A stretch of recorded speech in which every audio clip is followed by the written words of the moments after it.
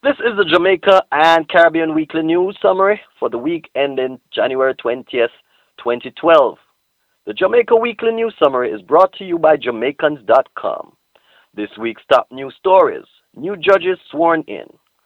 Sir Patrick Allen, Jamaica's Governor General, has sworn in two new judges for the Supreme Court and one to the Court of Appeals. The swearing-in took place in a ceremony at King's House. Justice Patrick Brooks was sworn into the Court of Appeals, while Evan Brown and Nicole Simmons became Puseen or Associate Judges of the Jamaican Supreme Court. Chief Justice Zila McCullough expects progress to be made in 2012 towards meeting the needs of the justice system on the island, and that the Judicial Service Commission has been identifying and interviewing appropriate candidates for several positions. Simpson Miller wants to put people first. Newly elected Prime Minister Portia Simpson Miller is calling on members of Parliament to focus on the Jamaican people when they are deliberating and making decisions for their governmental roles. Simpson Miller reminded 63 members of Parliament who were elected on December 29th that they are the people's servants and should not betray them. She made her remarks during the ceremony swearing in of the members. Government want to end monopoly of Jamaica Public Service Company. According to Philip Paulwell, Jamaica's Minister of Energy, the government is taking quick action to end the monopoly that the Jamaican Public Service Company, JPS, has over the distribution of electricity. Paulwell says the government is discussing how to introduce more competition into the electric utilities sector. He is confident that a proposal will be presented to which both the government and the JPS can agree, although the sensitive nature of negotiation prevented him from providing any details. The largest oil refinery in the Caribbean to close, Hovensa. The largest oil refinery in the Caribbean will be closed, according to company representatives located in St. Croix in the U.S. Virgin Islands. It is one of the 10 largest refineries in the world and represents a joint venture between Hess Corporation and Petróleos de Venezuela, S.A. Weaknesses in the demand for petroleum products and the additional refining capacity available in emerging markets were two factors cited as reasons for the plant's closure. This top Jamaican diaspora news. Jamaican expat Florida local work to bring baseball to Jamaica. The sport of baseball is virtually unknown in Jamaica, but that will soon change due to the efforts of Floridian Damon Van Brocklin, a real estate developer, and Jamaican expatriate Donovan Duncan. The pair has decided to bring the sport to the island.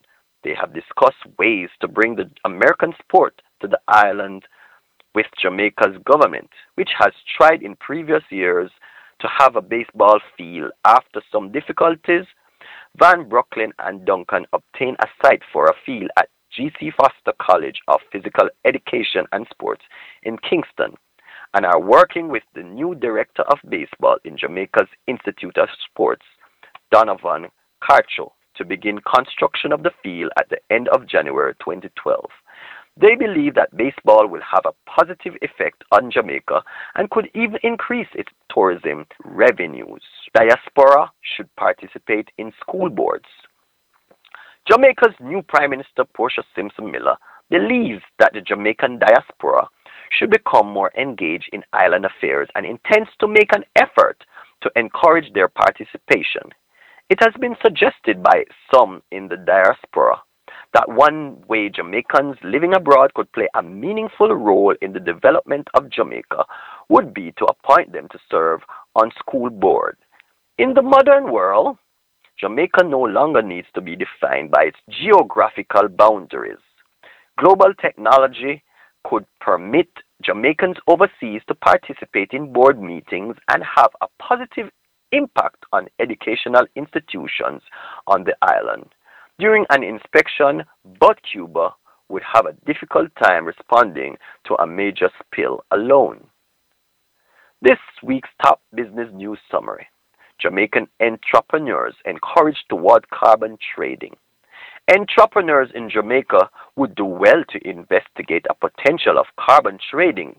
Climate change is creating a demand in society to transition towards lower carbon economies.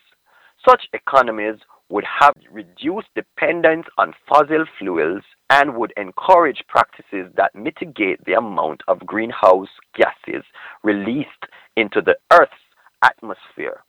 The carbon trading market helps to facilitate transition by giving a financial incentive to implement emission reducing programs. This week's top entertainment news.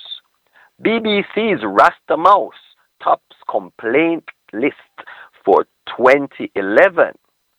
Rasta Mouse, a television series involving crime-fighting Rastafarian mice, was the children's program most complained about in 2011.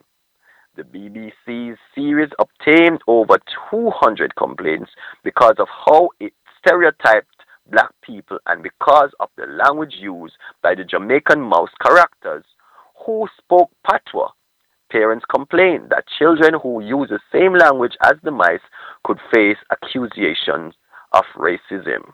This week's top sports news. Mackenzie plans to break 20-second barrier in 2012. Ramon Mackenzie, who was a top athlete at Calabar High School, says he's ready to break the 20-second limit during the 2012 season. He also intends to be part of Jamaica's Olympic team as it heads to London in summer of 2012.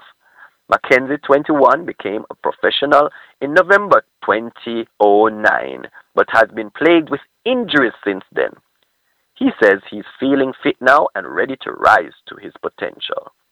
Powell and Campbell Brown enter U.S. meet. The starting list for the United States Open at Madison Square Garden in New York at the end of January 2012 will include Jamaica's Asafa Powell and Veronica Campbell Brown.